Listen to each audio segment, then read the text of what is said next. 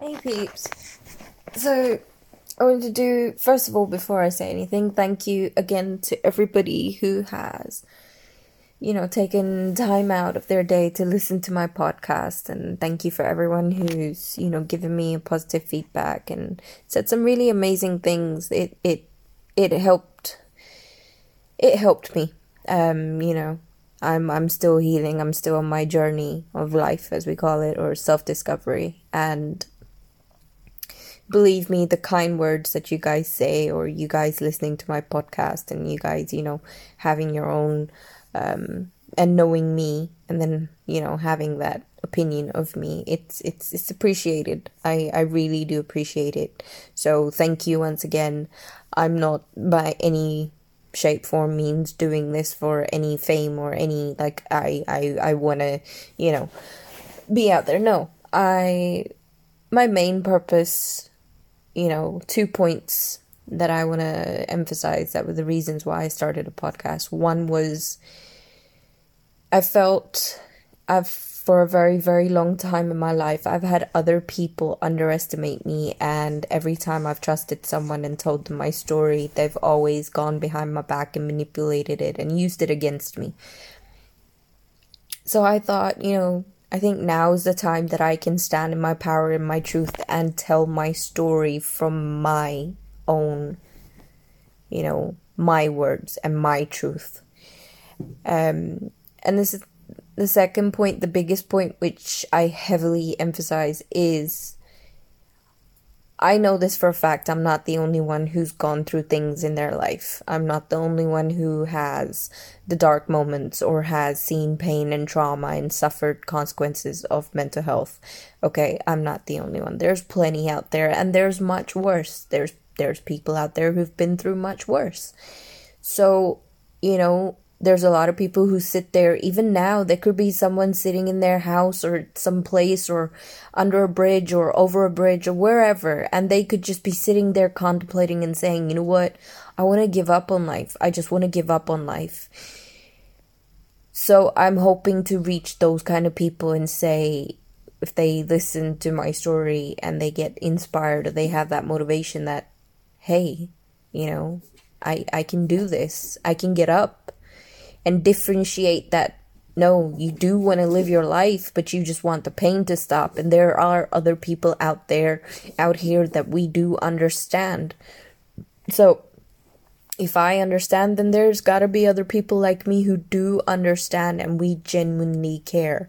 So that's another big reason. And hopefully, I think the third reason, which is kind of incorporated into the second reason, is for all those voices that were never heard, for all the stories of those people that gave up because nobody listened to them. Nobody took time out to care or make them, heard.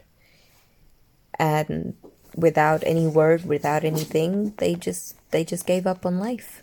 So giving them a voice, giving their stories a voice, and, hoping that as many people as many people that can listen to this and just spread it along, and maybe it will inspire or motivate or put a smile on someone's face, or make them think that, okay, I can differentiate. I do want to live my life, but I just don't want this pain to stop. So maybe, what,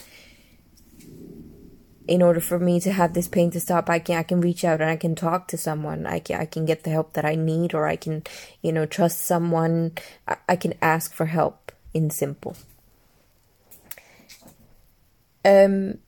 Of course, for my previous 2 episodes that I did that was concerning regarding my story, my life, my experience, of course, I left it at the fact of, I was with my son's dad for 3.5 years, and then, I told him to get out. I told him I didn't love him anymore, and this was roughly around about, I'd say, 2014, beginning.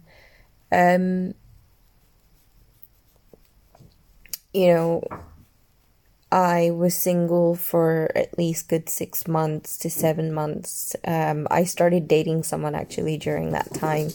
And funny enough, I was healing at that time, but then I accidentally met someone who turned out to be a loopy case, a completely loop nutcase. And funny, I had the strength at the time to let this person go very quickly because that is not what I wanted. So again, that was only like 2-3 months that lasted. And then, yes, I think at that time I hadn't fully, during that time when my son's dad left, when I told him to get out and we broke it off, I didn't quite process that 3.5 years of pain. I didn't process the feelings. I didn't process the hurt. So during that time period where I was single, even if I was dating, I still would consider that being single because it is what it is. I hadn't processed the pain. And I think it hit me after a good 7-8 months of us being separated. It hit me. The pain hit me. The self-worth hit me. My lack of confidence hit me. My self-esteem hit me. And I shut off. I shut off and I went into depression, severe depression.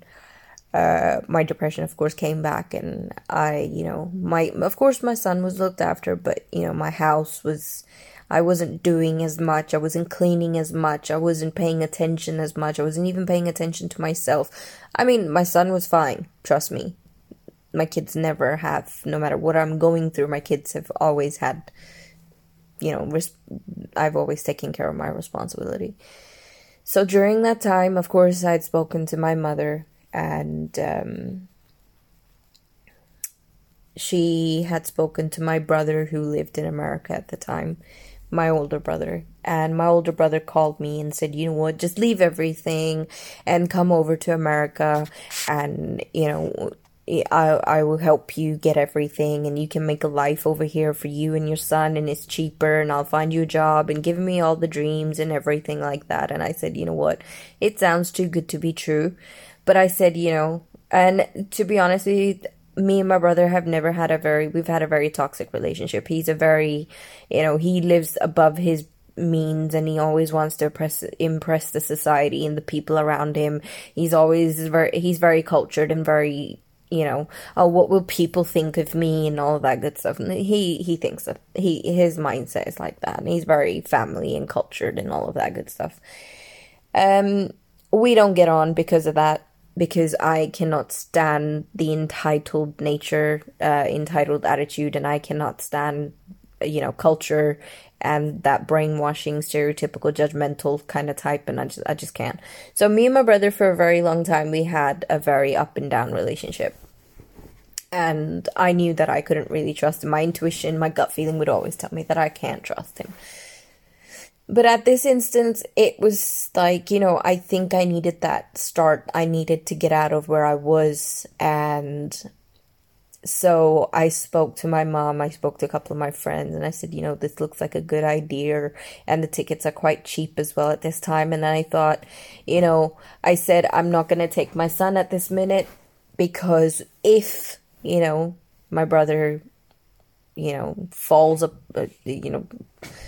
throws me under the bus, then at least that way I'm on my own and I don't have a young responsibility with me, and I can manage to come back, and my son's not dragged into the mess or anything. He's comfortable here. He has his nursery. Mum's amazing with him. I can leave him, and I trust her in that sense. I mean, when I say my mother has changed a lot. Yes, she still has those certain traits, certain things, but it's not something that I can't handle as regards to, that's just with me and her. We have a very love and hate relationship. But when it comes to the kids, she is all up for looking at it. Like, she loves them. And I'm not scared.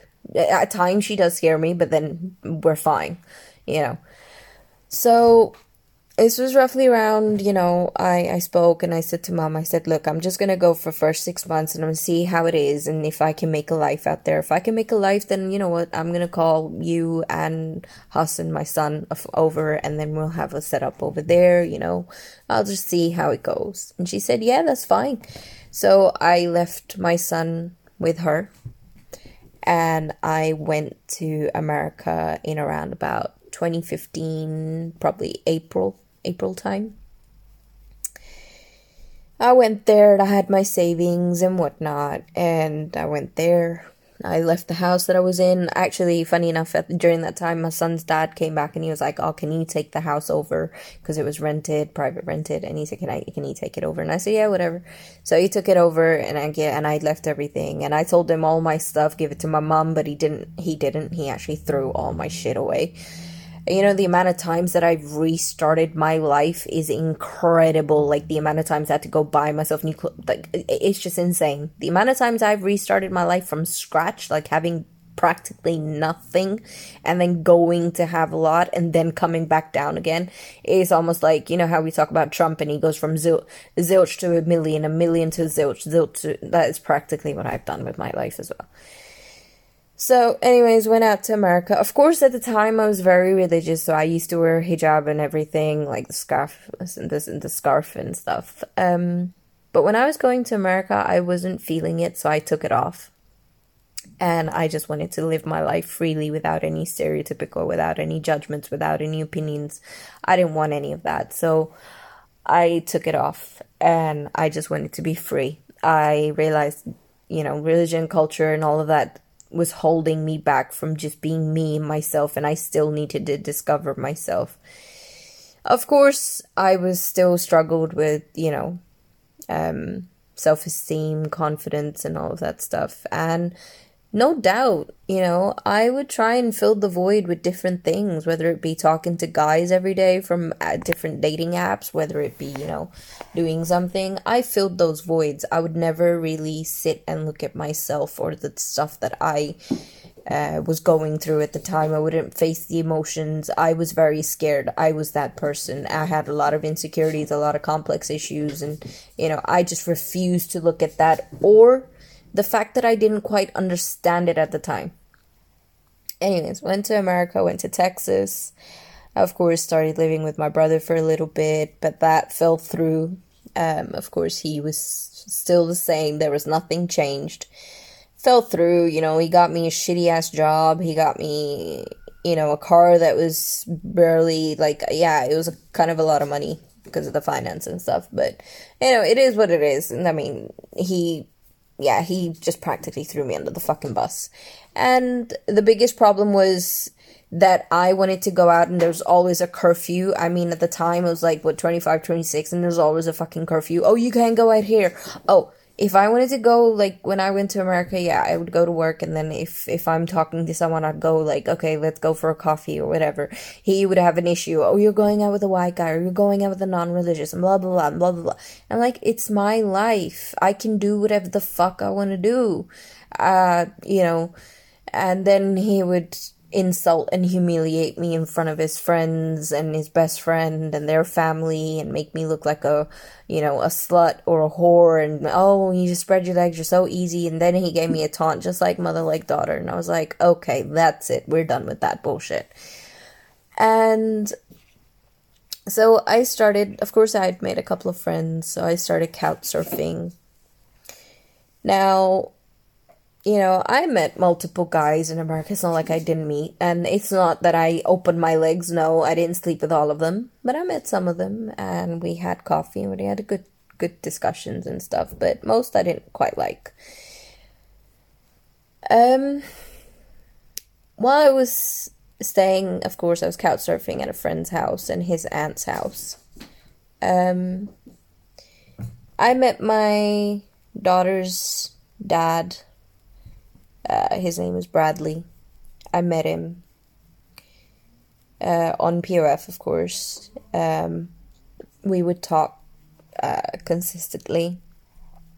There was a point where he actually went silent, and I think that was because of work and whatnot. And then we would talk very consistently, and I remember I would really push him away, he would always be like, would you go out on a date? And at this point, we hadn't been out on a date at all. I hadn't met him. It took me at least a month to meet him. And we would always talk. And I think before meeting him, I was driving home from work. And I messaged him. And I don't know, I was driving and I messaged him and I was like very feeling good with our conversation. And it was kind of like taken back. And I think I said to him, I said, would you ever stop talking to me? And he said, no, I'll never ever stop talking to you. And it kind of made me feel very giddy. I was like, oh, that's so sweet. It was like something I was always looking for. So I said to him, I said, so what are you doing? He goes, oh, I'm at a laundrette. I'm washing my laundry. And I said, oh, okay. Which one? He gave me the address. And funny enough, I drove up to the laundrette and I met him while he was doing his laundry. And he was like his pictures, but he was quite like, I could tell there was a lot of like, he was going through something and he'd lost a lot of weight. And it's just like, it wasn't healthy weight, it was unhealthy losing weight.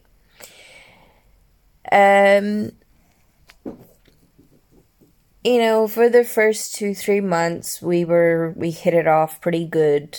We had a lot in common, and I'm not gonna lie, physical aspect, like the features of him, his face, his hands and everything was perfect to what I would want. He was like, an inch taller than me, about 5'8", and his build was just the kind of build that I want, and the physical aspect of him was exactly what I wanted in a guy.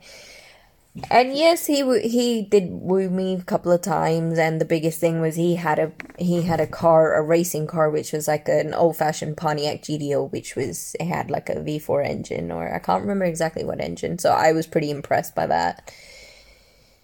So, I think it was the first 2-3 months, yeah, we were talking, and then after, it was a sudden shift. I remember it wasn't even 3 months. Correction. We spoke close to the end of October. We met around November, end of November. And I remember a few weeks after that, he actually did take me to see his grandmother, who actually was dying of cancer. She died on Christmas Day, I believe 2015. Yeah, she died on Christmas Day. But before she passed away, he took me, he asked me to drive him, and I drove him to the family house in Texas, and which was his uncle's house. And I said to him, you go to your grandma's. And he was like, why don't you come along? I said, it's only been a couple of weeks. And I said, I don't know. I mean, are you comfortable with me coming into your family's place? And, is it appropriate? Is it the right time? He said, yes, it is. So, I met his uncle, his aunts, and his cousins. And then I saw his grandmother. Of course, she was, by this point, she was just, 98% gone. Due to cancer. She couldn't talk, she couldn't hear, she was a vegetable, basically, unfortunately. And he was quite close to his grandmother, very, very close to her. She practically raised him. So he was quite upset, and, after that, I comforted him, said, I kind of didn't know what to say, but, I kind of felt his pain, and I was there for him at that time. And, after that, we started eventually just going in a full-on relationship. We were committed, to a certain, we were committed. I think it was January. In that whole entire relationship, that relationship was for 5 years. 2 years of that, we were married officially, and we still currently, by law, yes, and I've already, I'll get into the depths of that later. But we married in America, in Kansas City, Missouri. Our relationship was very, very volatile. Was very aggressive, was very physical. he brought out a very insecure, scared side of me through his actions, the way he would always give me the silent treatment. He would always question, he would always call me ugly, he would always make me feel I was worthless. Again, it was kind of like a repeating pattern from my previous relationship. And by this point, I think I was still in America. He asked me to move in. I even confirmed with him. I said, "Do you really want me to move in with you?" And he said, "Yes, I do." This was around February time. Of course, it was very hard for me because my son's birthday is on January the 1st, and of course, his grandmother just died. He wanted to go out and spend time with his friends, but I needed him because I wasn't there for my son physically. I spoke to him on Skype, wished him happy birthday, but I was still upset as a mother. He chose not to be there, so I spent that day just crying by myself and consoling myself.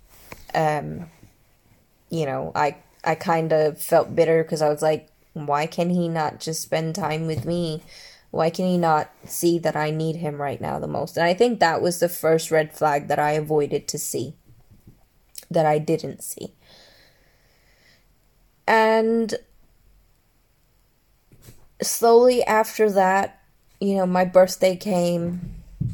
Of course, his birthday came, which was on June 12th, and I'm not going to lie, but I got him a new PS4, I got him clothes, I got him a wallet, I got him so much stuff on his birthday, it was unreal. And on my birthday, he chose to go to his best friend's house and ignored me and blanked me. I didn't even get a happy birthday, I didn't get nothing. And when I drove up after work to his best friend's house and I looked at him and I said, "Are you serious right now? Are you fucking kidding me?" He was like, "What?" I said, "It's my birthday. I thought we could spend some time." And he was like, "Well, it's my best friend's birthday tomorrow, so I thought I'll have some drinks with him." I was like, "But what?" It didn't make sense. Anyways, I left, I drove home and I was like, fuck it. And yeah, I didn't get anything on my birthday. It was just another shitty. It just reminded me of my past. My past was the same. I never got anything from my son's dad on my birthday, never at all. Or any occasion for that matter.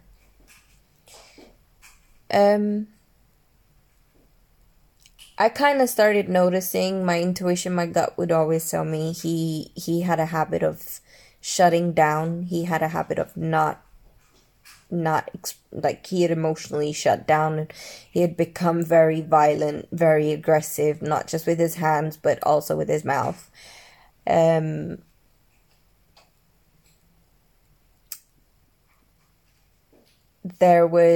I started discovering slowly, bit by bit, that he had a very, very traumatic childhood. He had an awful childhood, not just him, but his twin sister, and, his parents were drug addicts and whatnot. His mother was bipolar, schizo. She was on medication. And I think he had picked up those tendencies, and I realized that later on that he actually did have manic depression, and he was severely bipolar. Very, very, like, he had the same tendencies as his mom, but it was a bit more worse. I mean, in the past, he told me that his ex-girlfriend, she lied, and he was done for domestic abuse, but she filed domestic abuse, but he said that it wasn't true. But I think later on I found out that it was true, because I spoke to her and she told me that it was true. He would always blame her, say, oh, she had manic depression and she was insane and whatnot. But to be honest with you, whenever, like, I would see that girl, she was a fashion designer. She made herself something so big. So I couldn't see that thing in her. I couldn't see what he used to say about her. I remember a couple of times, like, he would say her name in his dreams, or, he once accidentally during yeah, we were doing it, and he said her name, which was very awkward at that minute. I wanted to fucking kill him, but yeah, I let it go. That was how dumb I was at the time, naive and gullible, to the finest. As time got worse, as time went by, sorry, things got worse.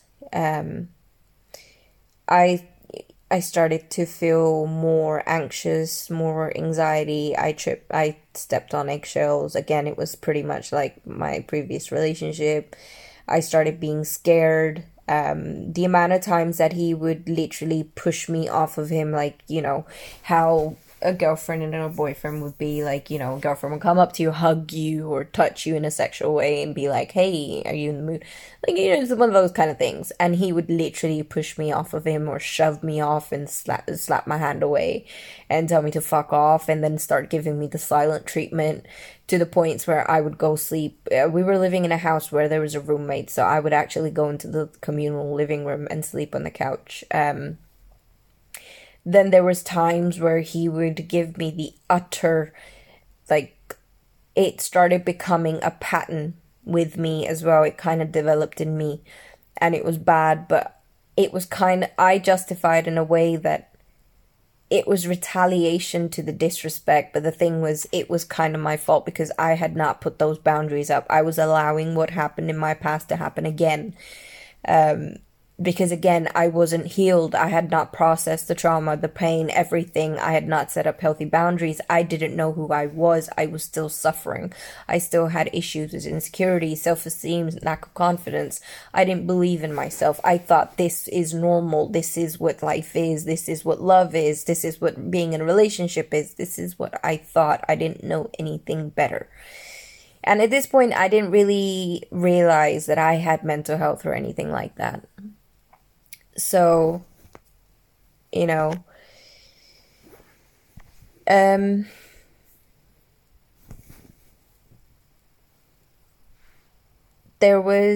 we started looking for an apartment together, and we found one, and we moved in.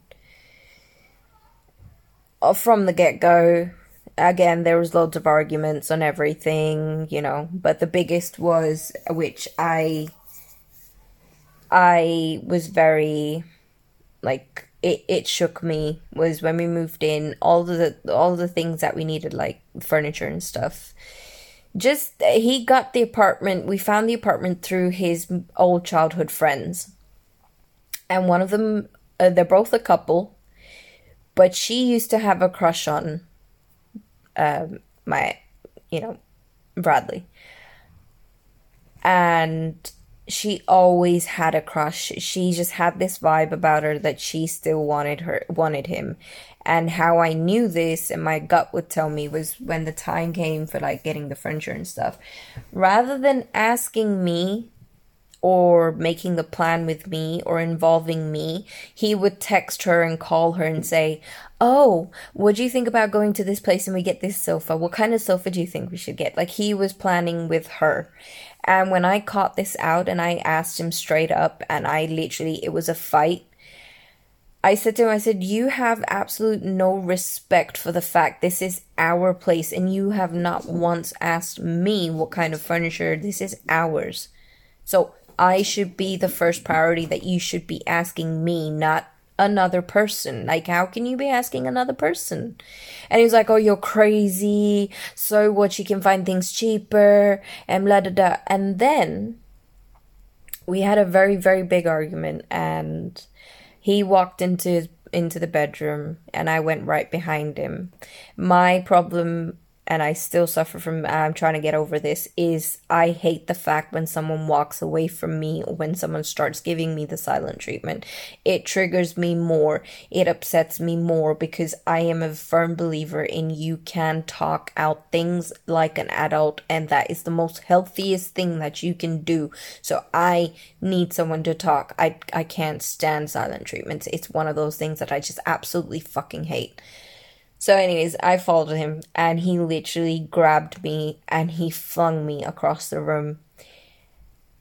And I had a very big bruise on my side, and he's done this before, and he done it in front of his roommate, where he literally shoved me, threw me against the wall, and I had bruises on my arms and my legs, and he jumped off the balcony because, like, yeah, it was crazy. And this was the second time where he literally started pushing and shoving me and cursing, spitting in my face and shouting in my face and calling me everything. And I was just crying and just whimpering and like a pretty much like a scared dog, you could say.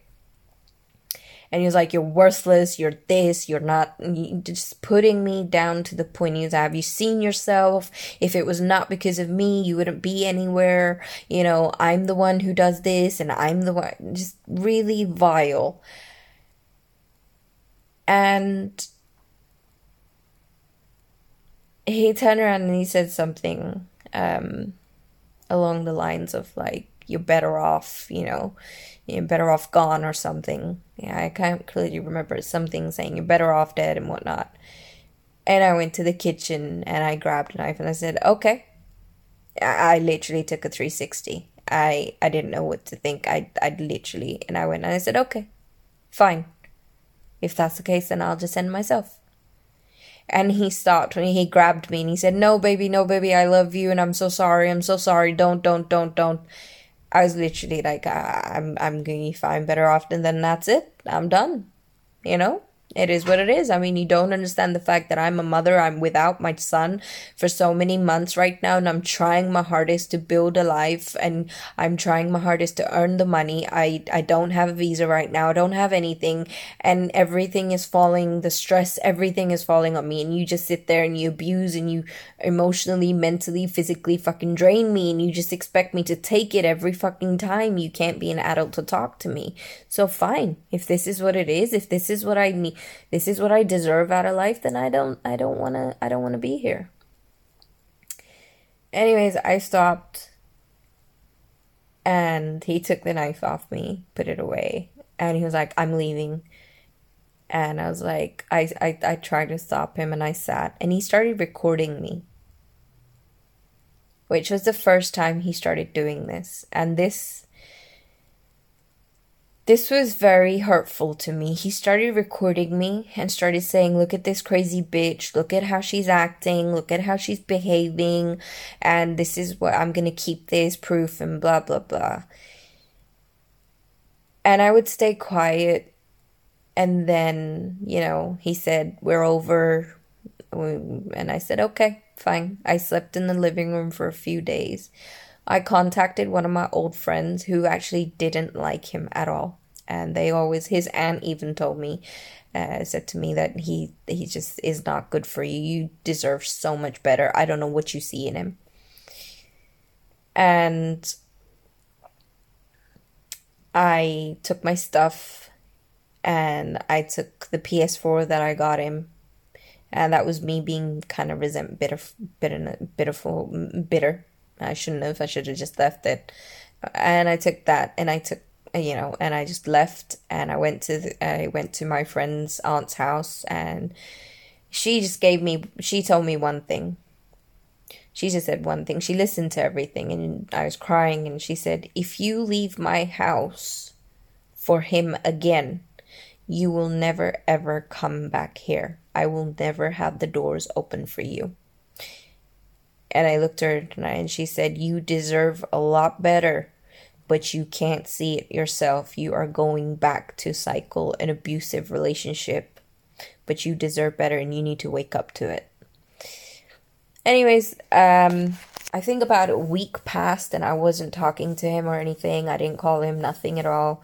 We were not talking, and I went to work.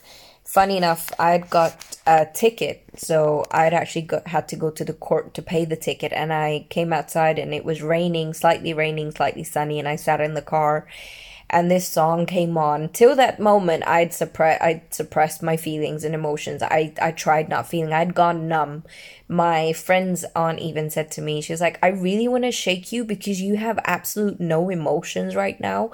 You can't feel." Like, I really want you to wake up and I want you to feel something.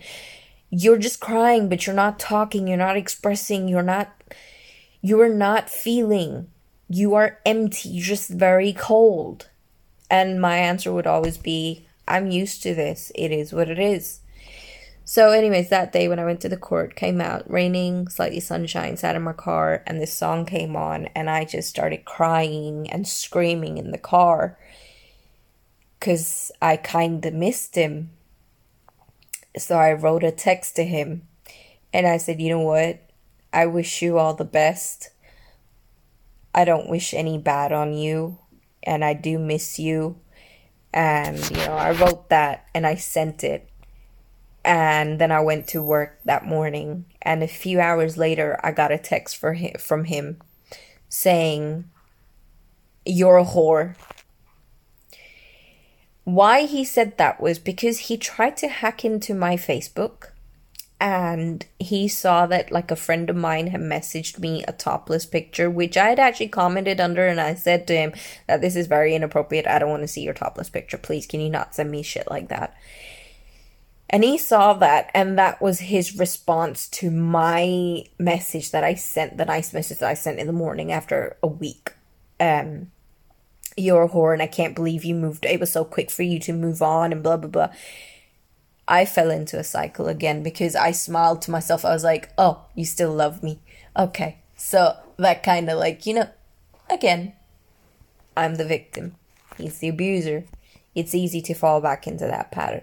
That cycle. Of course, I went back to him. He, that same day in the evening, I went up to the house, the apartment. I knocked on the door, and he opened, and I could tell he'd been crying, and his eyes were bloodshot red, and he'd been crying a lot. We made up. We, of course, he said he loves me and I love him, and he said, I said I love him, and he said to me, you're the best thing that's ever happened to me in my life, and if I lost you, I don't know what I'd do without you. I just don't know what I'd do. You keep me afloat. When he said all these things, I felt sorry for him because, again, I'm an empath, so it's like, I've seen so much pain in my life, and he was hurting, and I felt, yeah, no, I want to fix you. I want to do what I can so you don't feel that pain, and I'll take that pain and give you my happiness. So, of course, we planned a little getaway. We went to another town. He was working, but, we went to another town called Corpus Christi. Those 2 weeks, when I say those 2 weeks were bliss, they were bliss. He did everything perfectly. Everything. He loved me. He was nice. He was courteous. We went out. We had dates, It was amazing, those 2 weeks. And I really thought, oh, he changed. When those 2 weeks ended, my world came crashing down so hard. So hard. It was unreal. Because he ended up quitting his job. And it was a good job that he had. He ended up quitting his job. I started financially supporting him. I started doing everything that I started going to work. I would come back and cook, and he wouldn't eat the food I'd make. And I'm not going to lie, but anyone who's tried my food, they've never ever complained. But he would always find an excuse. He started complaining about my food, so I would spend money every day to get a takeaway for him, so at least he's eaten. He'd make impulsive decisions. He wants to be a gamer one day, so I go out and I buy him all the gaming equipment for the computer and his favorite stuff, and he'd start gaming. He smoked weed a lot, so of course I'd spend money on weed. I would always buy him gifts. I would always pamper him, spoil him. Yeah, I did the works, okay? I was blinded, completely blinded. I knew my gut was telling me otherwise, but I just wasn't aware to listen to myself. Anyways, this went on for a couple of months. Our sexual life was gone kaput. Even the times when I would ask him, hey, are you in the mood? Like, come on. And he would say no. And he would just spend the entire night playing games. Playing on his computer hours and hours and hours, and just ignore me, not even talk to me, not even communicate, not even spend time with me, nothing. There was no sex, no kissing, no hugging, nothing. We were just, it wasn't there. And there was just arguments over arguments over arguments, physicalness, silent treatments, again, belittling me, degrading me, calling me a whore, calling me a slut, saying I'm the worst person, and just completely degrading every part of me that he could. Then there came a time his twin sister messaged, and she kind of, because I think he told her, and she said, why don't you come down to Missouri, leave everything, and have a fresh start and whatnot. And he told me, and I said, look, we should go. I mean, you never know, you might find a better job over there, you might have some motivation, we can do this, And so we decided to go. So we packed everything, we did everything that we could, and we went to Missouri, his hometown. I left my job. It was a cash in hand job because I didn't have a visa. And I went over there to his hometown. When I got to his hometown, I had a shit ton of shit waiting for me. This is where things got rapidly worse than what I could ever imagine. I was in a house. Of course, we went to his sister's house. His sister has 2 kids and her boyfriend at the time. I didn't realize that his sister was actually a drug addict. She had actually been doing amphetamine with the next door neighbor, and also cheating with the next door neighbor. There were laundry piled from 6 months. There was no food, nothing, So I took over out of the kindness of the fact that they had given me a roof over their head, and I took over and I helped with the laundry, I helped with the kids, I helped with the food, groceries and whatnot. I did what I could living under that roof. Yes, the cheating part came out, the drug part came out, and when that did come out, at the time, Bradley was pretty much like, he shut down, and I had a conversation with him, and I said, look, that's your sister. He goes, what am I meant to say to her? I said, I don't know, but that's your sister, and I think you need to have a conversation as you're the eldest twin. I think you need to have a conversation and see where she's at. Maybe it's because of depression, maybe because it only been a year since she's given a birth, and it could have been post stress after pregnancy, after giving birth. They had a lot of fights between them two, the sister and her boyfriend, and he was like, you cheated on me, and it was quite serious. But my boyfriend at the time, he would not speak to her. He kept silent. He just didn't want to get involved. And I actually had a conversation with his sister and the boyfriend. And I said, please don't involve Bradley into your shit, because he will go off at me. He will take it out on me. I am the punching bag. I am I get emotionally abused. And I said, I'm not ready for that, because 1, I don't have family here.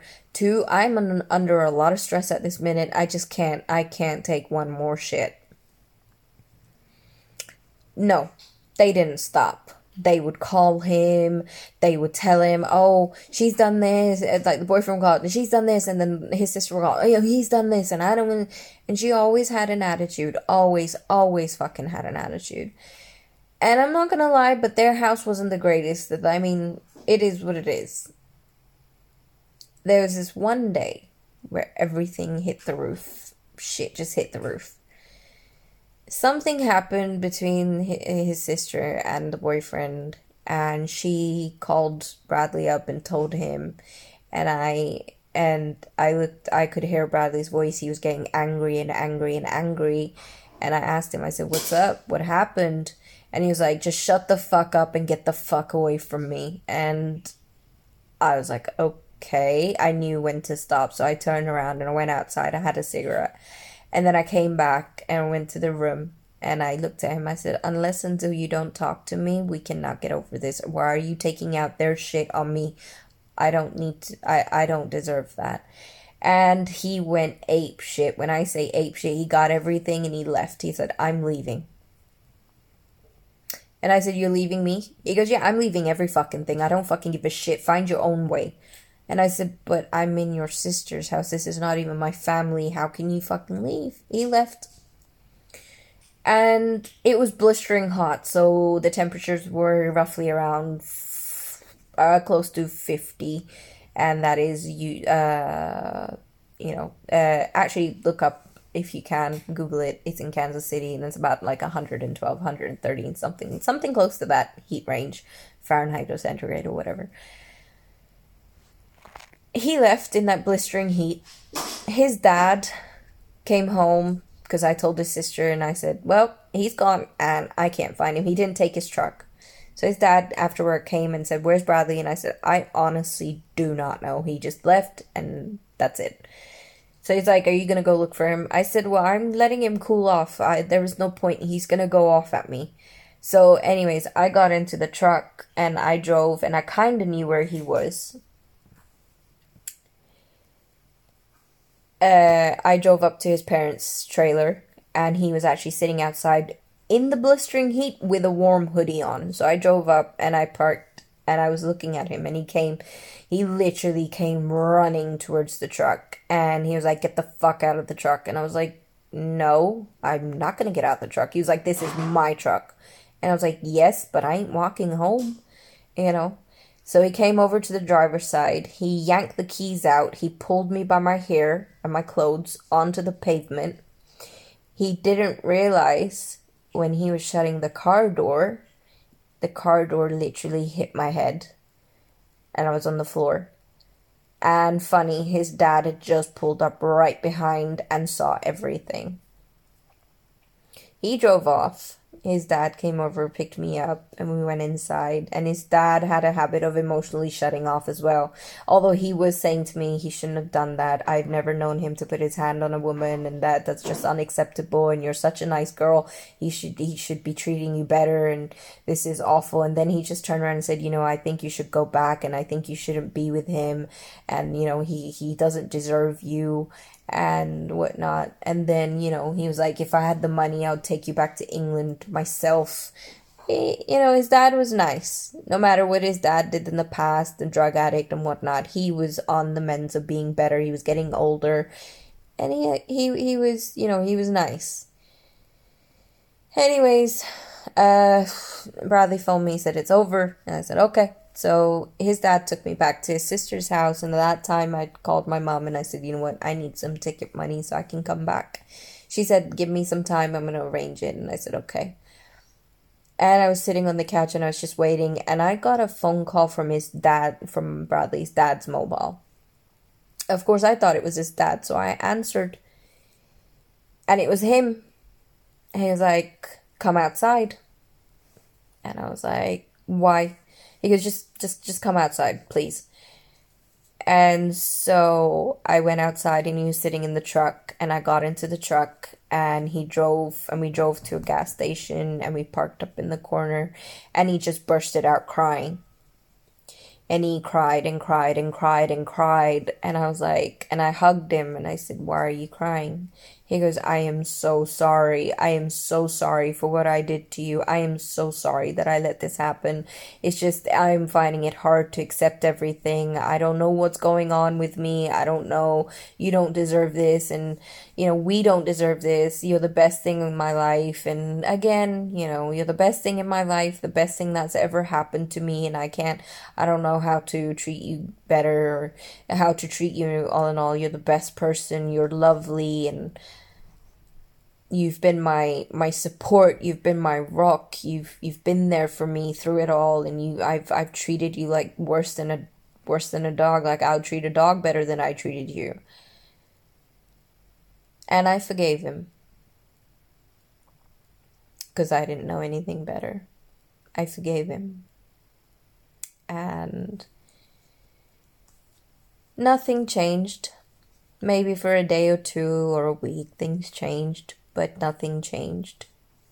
It got to a point where he started talking to other women on Snapchat, he would take his phone to the bathroom and I could hear him taking pictures, and my gut instinct told me instantly, to the point where it was at 4 o'clock in the morning and his phone was open and I checked and there was images that I saw, and I woke him up and I was like, what the fuck? And at this point we were at his parents' trailer. We lived with his parents. And I was like, what the fuck is this, Bradley? And he was like, why did you take my phone? You're invading my privacy. And he ended up calling the cops on me at 4 o'clock in the morning.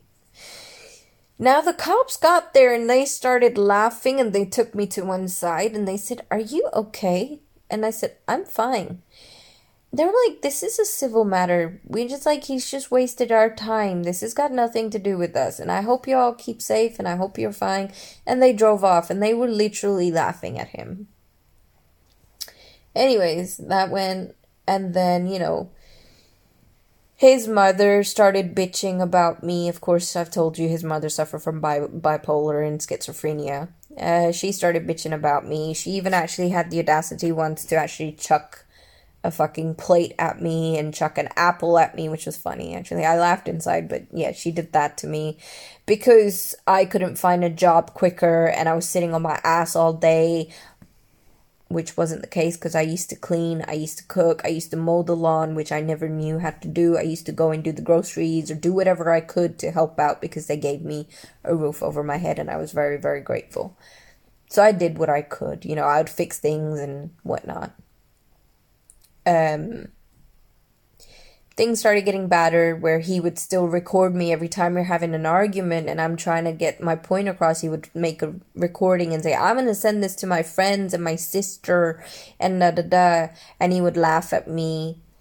And he would do the same with his mother. They never got on. And whenever his mother had an episode, he would start recording and laughing at her and say, oh, look, they're a crazy bitch. And then it got to a point where his parents kicked us out of the house because of his behavior. And we were sitting in the truck and he was like, what the fuck are we meant to do now? And funny enough, at that time I had made a friend who was actually a manager or an owner of a motel. So I went to the guy and I spoke to him because he was Indian. And I said to him, look, I just need a job. I'll work whatever hours you want and I need a room over my head. And you can take the rent out of my paycheck, whatever you pay me. And he said, okay. But the job was for both of us, me and my boyfriend at the time. But Bradley slept the entire day, the entire night. He wouldn't help with shit. I used to work 16 hours a day cleaning rooms, lugging laundry, cleaning other people's shit, to the point where there were a couple of guys that were regulars and they would see me doing everything and they would ask, like, do you have anyone to help you? And I was like, no, my boyfriend, well, he's suffering depression and stuff and he's gone through a lot, so he's sleeping inside. And they would literally say, he's a bitch and you deserve so much better. What the fuck are you doing? I've had so many people say that to me. There'll be times we were struggling to have food or eat. And every time the stress would get to me and we'd have an argument, he would turn around and just start recording me or, go outside and start calling the police on me, making me look like I'm some kind of crazy psycho bitch. So then, I was like, you know what? He didn't want to look for a job. He didn't want to do anything. And I was like, this is not working out. I've stayed here enough. I've stayed here long enough. My son, he's growing up without me and that can't happen. It had almost been 2 years.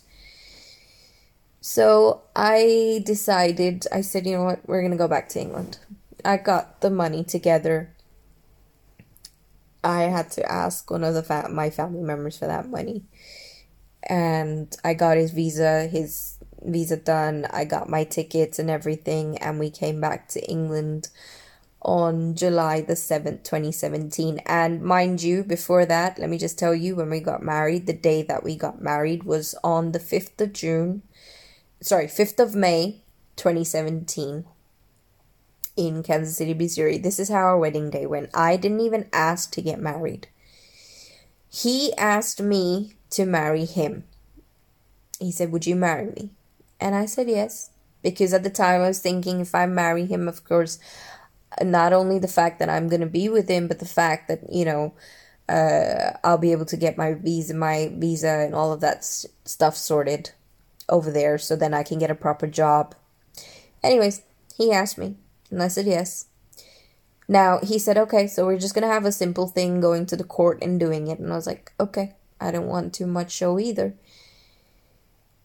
The day that we were supposed to, he told me to book everything, and I did everything. I took the timings of the court and everything and booked the day. He was working, and the timing fell in between his lunchtime.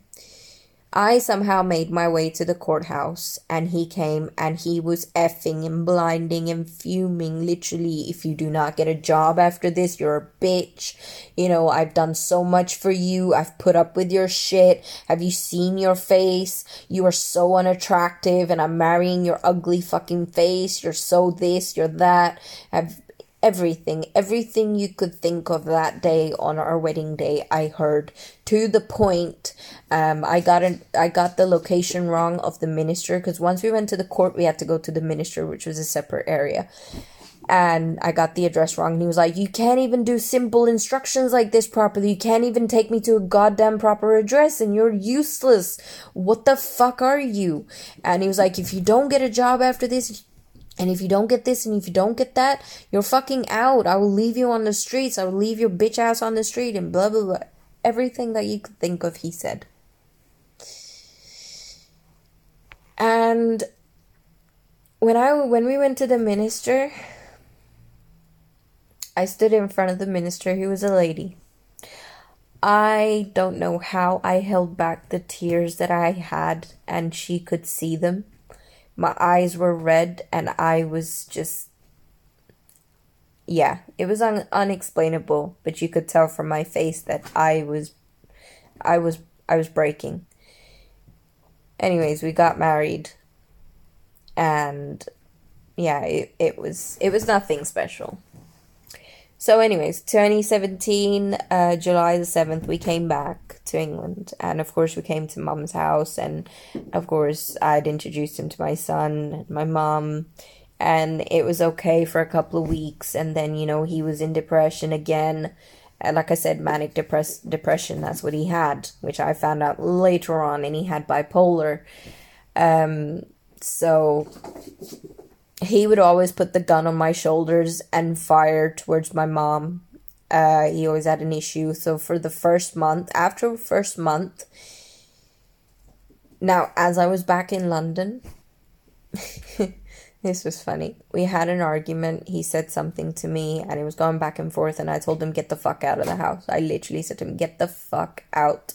You can go to the American embassy and you can get yourself fucking deported. They will send you back. I don't want you in my fucking house. Not in front of my son. He left for the night, and he went to some Asians, and they kind of pitied him, and they let him in their house, and he slept over there or whatever. That's the story he told me. Anyways, I was going to work the next day, because funny, I had landed a job within the first 3 weeks of me being back. I landed a good job, and I started working, and he started calling me the next day. He was like, I love you. I'm so sorry. I'm just stressed. This is all new to me. This is a new place, and I don't have a job, and I can't support you. And you guys have done so much for me. Mom's accepted me. Please, you're my wife, and I love you. You're the love of my life, and blah, and you're just everything he said to me that he could to get me back. And I put the phone down. I went into work, and I showed the security guards at my work, I showed his picture, and I said, he is not allowed in the store, because his message to me was, I'm coming to your workplace, you are mine, and you are my wife, this is not over. So I got a bit scared, because it's a new job, and I didn't want him creating a fuss. And so I told the security guards, and they said okay. He didn't come in, of course. He didn't have the guts to come in. But he did come back home. After my work, he came back home. We had a discussion. I had a discussion in front of my mom. My mom consoled him. My mom made him understand, and I did too. And everything was fine. Everything started looking up. We started going on dates. We started, enjoying, but of course I was the financial support for the first get-go. I whatever money I earned, I filed his visa, his stay, his biometrics. I got him the residential card. I got him everything that you could think of, from his clothes, his cigarettes, his weed, his food, everything. I supported him for at least a year and a half when we landed back. In 2018, he finally, and even the job that he got after he got his visa and everything was because of me, because I was looking for jobs on Indeed for him. So he got a job at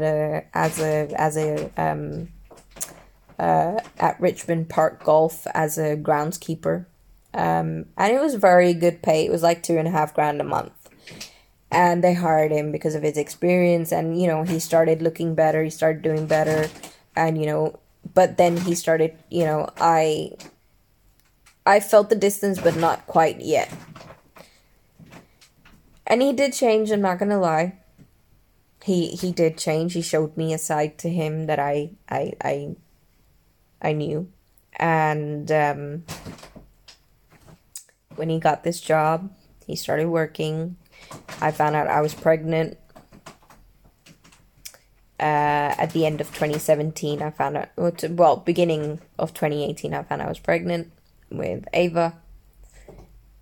And he was super excited. He was so happy. And, finally he got a job and whatnot.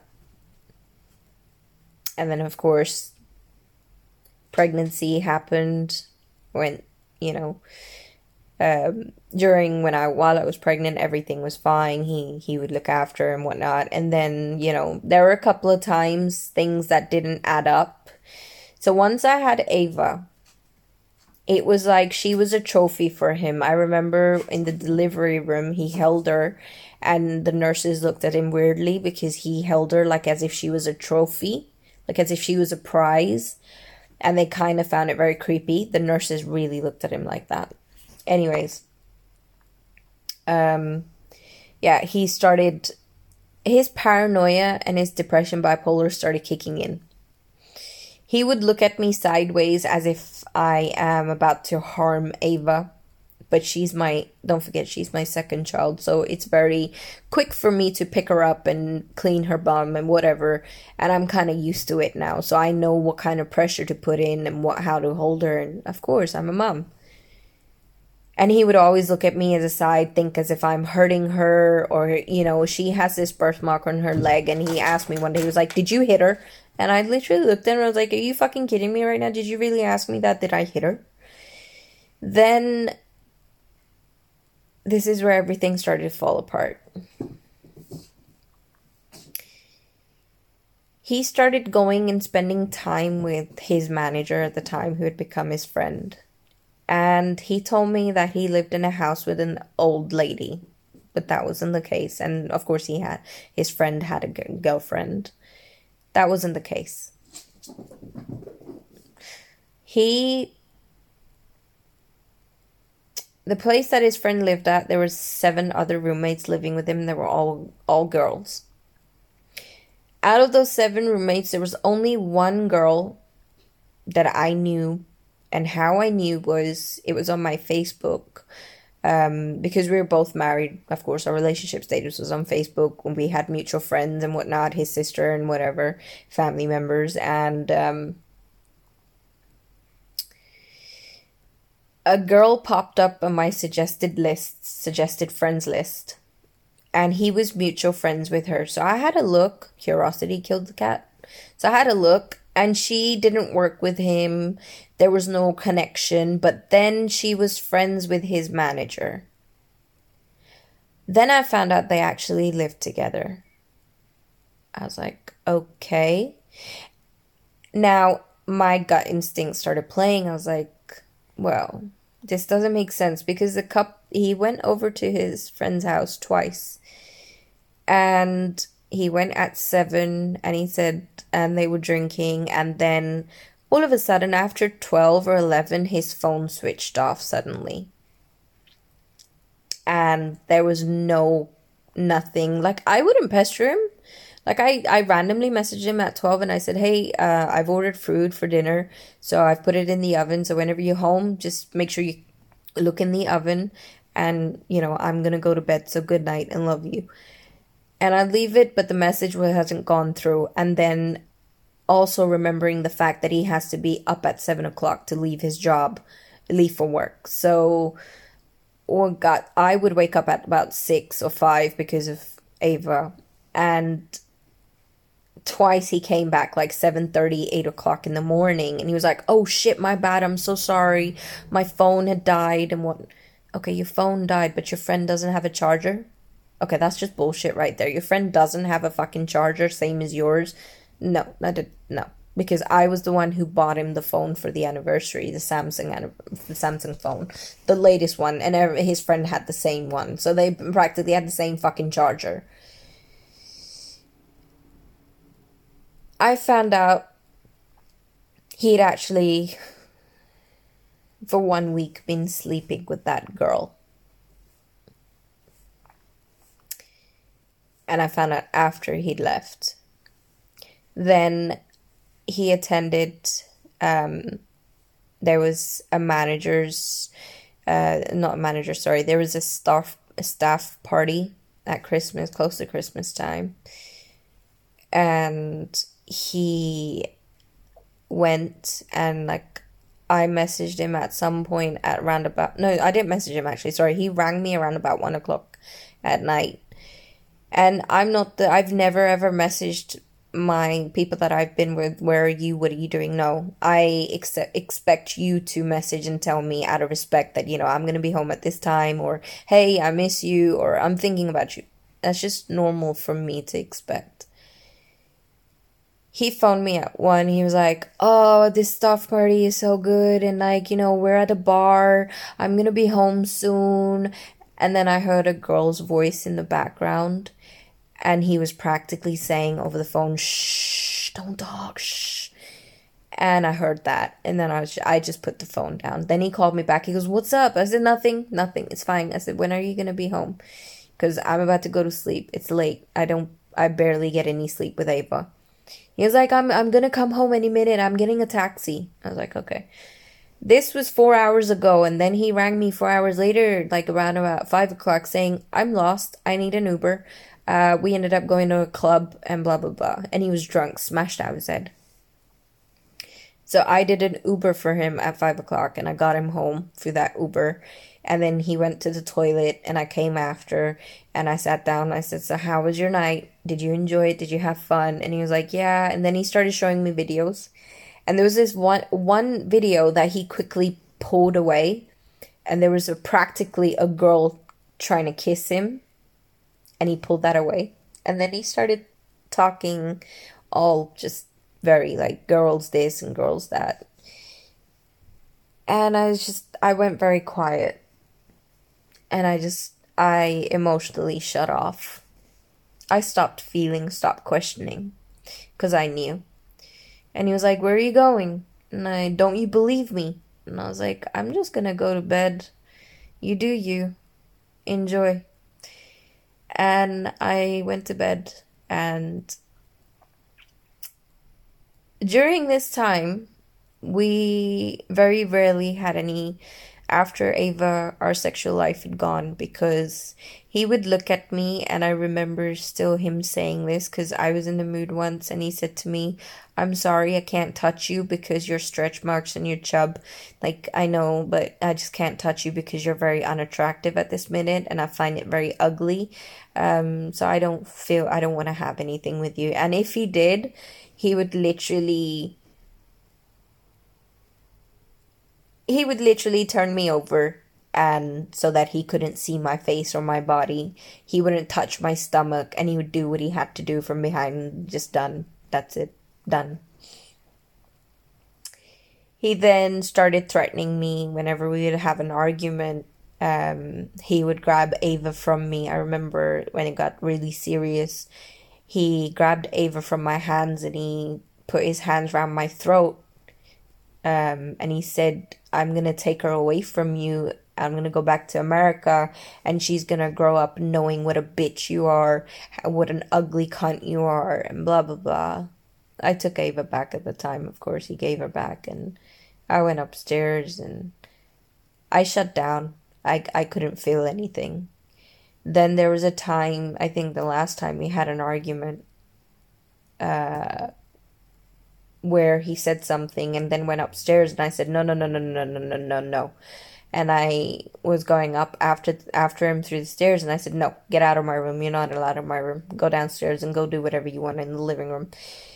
And he dragged me up the stairs and grabbed my throat and slammed me against the floor and sat on top of me and was about to punch me.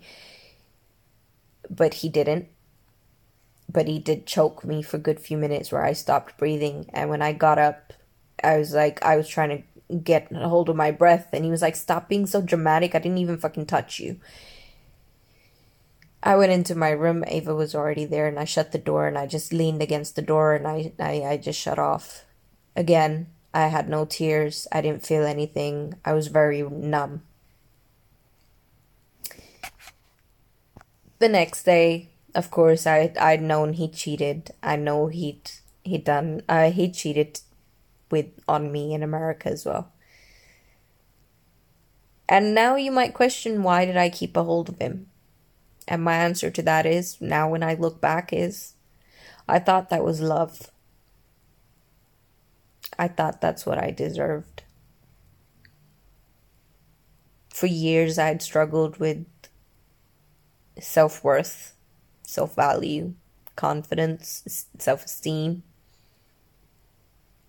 You know, always waking up to being called ugly, fat, disgusting, non-lovable, a bitch, a whore, a slut, all the names that you could think of.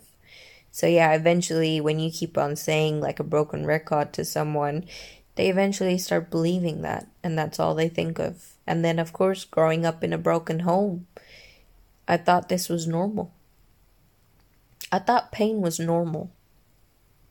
And it's very sad to say that. But when he left, it was the day after he slammed me against the floor and was on top of me. He went downstairs, and then he was like, he booked a flight. He got his dad to send him money, and he booked a flight, and he said, I'm leaving. And when he said that to me, and he showed me he'd booked it, I got all of his things, literally all of his things, and I put them in the black bin bag, and I put them outside, and I said, now you can fuck off. And he went. And for the first 3 months, we didn't have no conversation when he went back to America. And then he was like, you're still my family. You're my wife.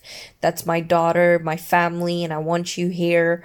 I want you to come and join me. I have a job and blah, blah, blah. And I was about to try 1 week. I literally got Ava's visa and stuff. And then I stopped.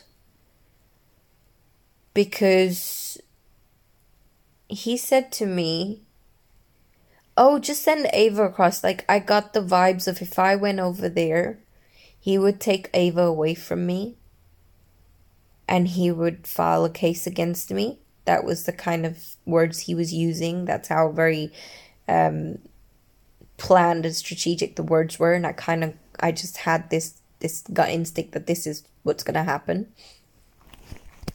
So I stopped. And I said, no, I'm not coming there. I'm not joining you. We're over. I said, we're over. I'm done. I'm not running after you anymore. That's when he started texting me, and I still have those texts as proof because, again, I've applied for divorce and I've submitted the paperwork and he refuses to sign. And on my divorce, it does say, give the reasons of why you want your divorce, and it said on there physical violence, aggression, mentally, emotionally abused, to the point where I had to actually go to a counselor because he made me feel so crazy within myself that I went to the counselor and I said, is my husband right? Am I crazy? And she said, and by the end of my counseling session, she was like, you're not crazy. You're perfectly fine, but you're in a very, very, very abusive relationship. And he sent me pictures. This was funny because I sent him a message. I said, after I think a month of not saying it's over, I said, look, I still want you being part of Ava's life. It's not fair. She deserves her dad. She deserves a family. So, I can, if with the promise that you will send her back, I can send her over to you. She can spend some time with you and the family, and then you send her back. And his words were, no, she's your daughter. I never want to see. I don't have anything to do with her. And, I'm so much better off without you. And then he started sending me pictures. He goes, oh, look, I just fucked this girl and she's so much better than you. She's beautiful. What'd you call it? Your body is ugly. You stretch marks and, you're a used good, and just vile things some of the vile things that he said to me. And I still have them in proof. I still have those text messages. During that time, when I say I suffered, the aftermath, for the first month, I would cry in the bathroom. My mom didn't know. My kids didn't know. I would cry in the bathroom. And when I would come out of the bathroom, I would be perfectly fine. It wasn't so much so of the fact that he left. No, I was happy he left, but I was left in tremendous amount of debts because of him. Because I financially supported him for the 2 years that he was with me. I did everything I could in my power. I took care of the house.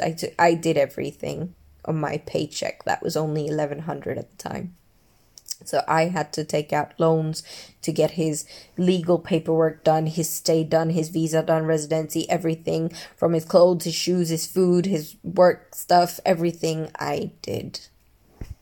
And it was in my name. So by law, I am liable to pay that back. For the first month, it was very hard because I was going back to work at this point. Maternity was over. And every time at work, I would see a couple or I would see a family, I would feel so bitter and angry, and I would blame myself. That what kind of a mother am I that I could not provide a good home for my kids or a family or a loving dad? I've done the same thing again for Ava. How could I do this? And in that, I realized I would end up crying on the shop floor in front of my managers or in front of my colleagues. And it got so bad that I had to ask my manager, can I take my month holiday right now? And she said, yes, you can. And I took a month off work and I literally just stayed home and tried to calm myself down. After that, this was in beginning of 2019. I moved on with my life. I was single. I struggled for a bit. I was still very numb. I was still trying to work on myself. I was trying to understand everything. But it got to a point where some of the emotions I had shut off, but I was healing. I was still healing. I was working on myself. I was processing what happened. I was processing everything. And I'm not gonna lie, I didn't process everything. I still was very numb. I couldn't find the words or the proper way to understand the pain. It was pretty much like a switch had just turned off inside of me. And even till now, that switch is turned off. It turned on, it turns on when I get triggered because of my mental health and my PTSD. And I think that was when I discovered I have PTSD. Because funny enough, in this video, this is the first time that I've ever said my daughter's dad's name. I cannot say his name. I used to shake, but this is the first time I've said his name. There's certain scents, fragrances that I can't smell, like a man's cologne, because he used to wear them. There's certain, things that I can't do because it reminds me of him, and I get scared, I get triggered, I panic, and I relive those memories because they're still at the back of my head. I can't process them properly because I still question why I let it happen. Why did I go so long?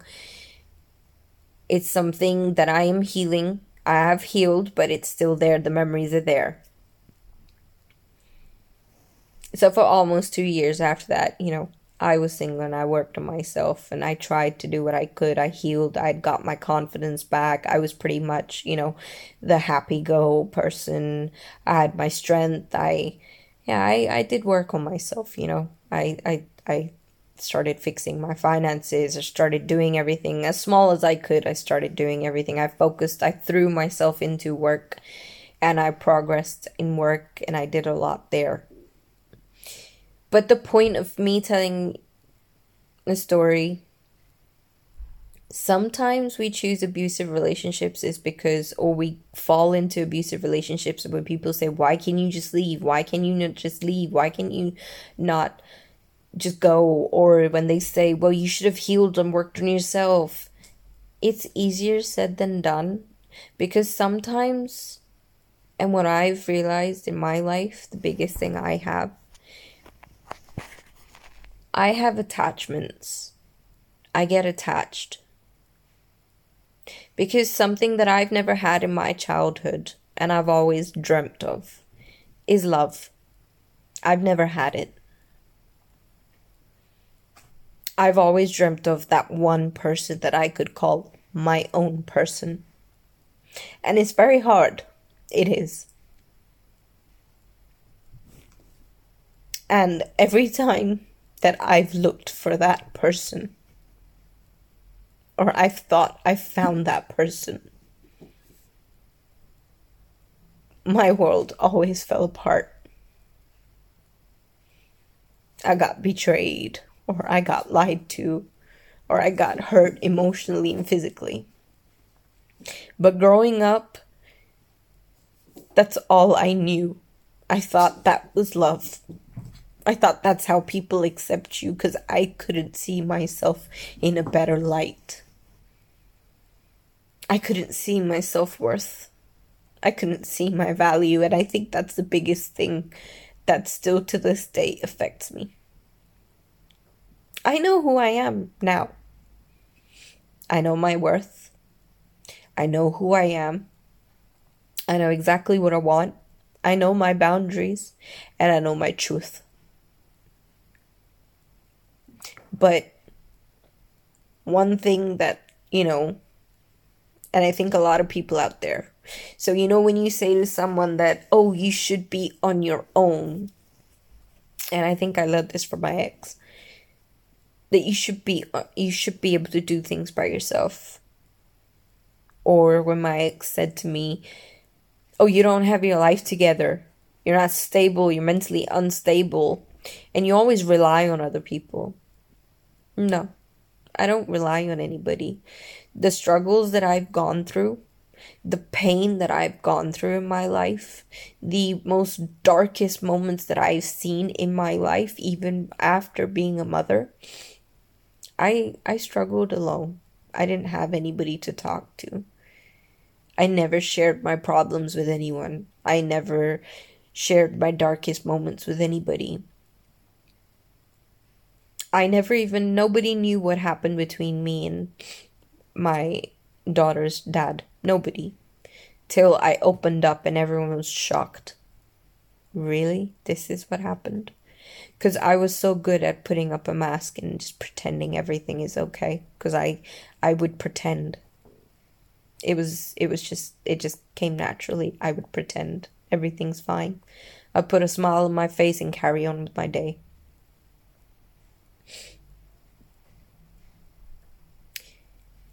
Point is, there's many other people out there, and those people that tend to, when someone says to you that I'm tired and exhausted of fighting life alone, believe me, that person is tired. It doesn't mean that they can't be alone. They can. Trust me, they can be alone. But for once in their life, they want someone to come and help them. Someone to be there for them in that loving way that they should. Someone to see their worth. They know their worth. They know what they are. Trust me. But they just want someone else to come and appreciate them and love them the way they deserve to be loved, and stick to their promises, and stick to their truth, and stick to what they say, and stick to all the, dreams they give them, and help them and build with them and tell them that there is something different in life than pain. So the next time when, someone says to you, I'm tired of fighting alone, I'm tired of fighting my battles alone, believe me, that person needs that love, that kindness, in whatever which way form you want to give it to them, whether it be a friend, family, being, the love of their life. They need that because they're tired. You know how exhausting it is to mentally battle with yourself and to pick yourself up every time you fall down? To battle the negative thoughts that you get, to battle all the emotional abuse you get, the physical abuse. Yeah, it's a hard one. It's not easy. It's not easy. So, that's my story. It's not an easy story. And a lot of people are going to say, why couldn't you leave? Again, I grew up abandoned. I grew up in neglect. I grew up in abuse. That's all I knew. As a child, I thought that was love. I thought I'm not going to get anything better. When you, as a child, have never had any attention, any appreciation, any love, as you grow older, the smallest attention you get, whether it be good or bad, you hold on to it with your dear life. It is practically like as if you're drowning and someone gives you a finger and you're like, no, just give that to me because it will save my life. That's your thought pattern at that moment. That's how you behave. And it's something, unfortunately, it takes time to get out of that space. It takes time and growth. Not everyone's able to get out of that headspace. Or, think better or believe in themselves. It takes a lot of work to do that. And now I'm at a stage in my life, yes, I've just come out of a relationship, and there was a lot of similarities to, whatever. I had to experience that as well again. But where I stand today, I believe in myself so much. I look back and I look at all the times that people have underestimated me, that have broken me, that have hurt me, betrayed me, whether it be emotionally, physically, whatever, or took from me. I'm still standing here no matter how many dark moments I have had. I'm still alive. I have a tattoo on my wrist, and the quotes on it is, too wild to live, too rare to die. Too wild to live resonates and relates to me is because I'm a free person. I'm very free-spirited. I'm spontaneous. I'm fun. I'm a bubbly person. I'm very kind-hearted. I will take the shirt off my back to give it to you. I'm a bit reserved. I have trust issues. I don't trust easy. And I have a story. Many people want to call that a baggage, which recently someone said to me, you come with a lot of baggage, Oma. Well, I mean, I think everybody comes with a certain amount of baggage.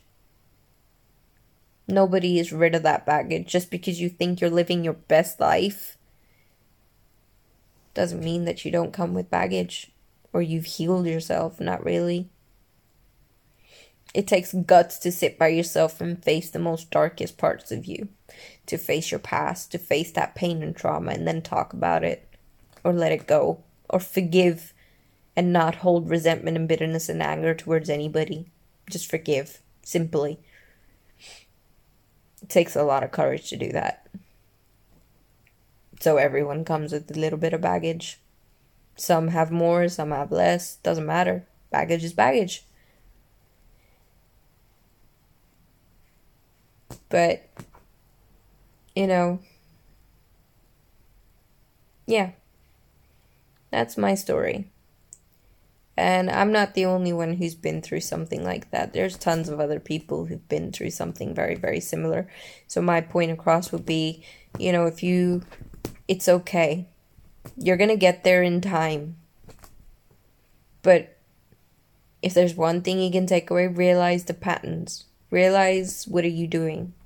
Realize where you're at. Realize, do you want to keep on taking that abuse or that negativity? Start working on yourself. Start being happy within yourself. Don't take shit from nobody. Don't let anybody underestimate you, no matter who the fuck they are. If you know deep down inside of you, you are a good person. You're kind-hearted. Don't give a fuck what someone says. But never... you might have a moment, you might have a downer where a lot of people are coming at you and, you're in pain and you just want to give up on your life. I've been in those moments. Don't give up. Differentiate between it. You want to live your life, but you want to give up on that pain. So, hopefully my story reaches someone, Anyways, guys, this has gone on for too long, so I'm going to cut it short.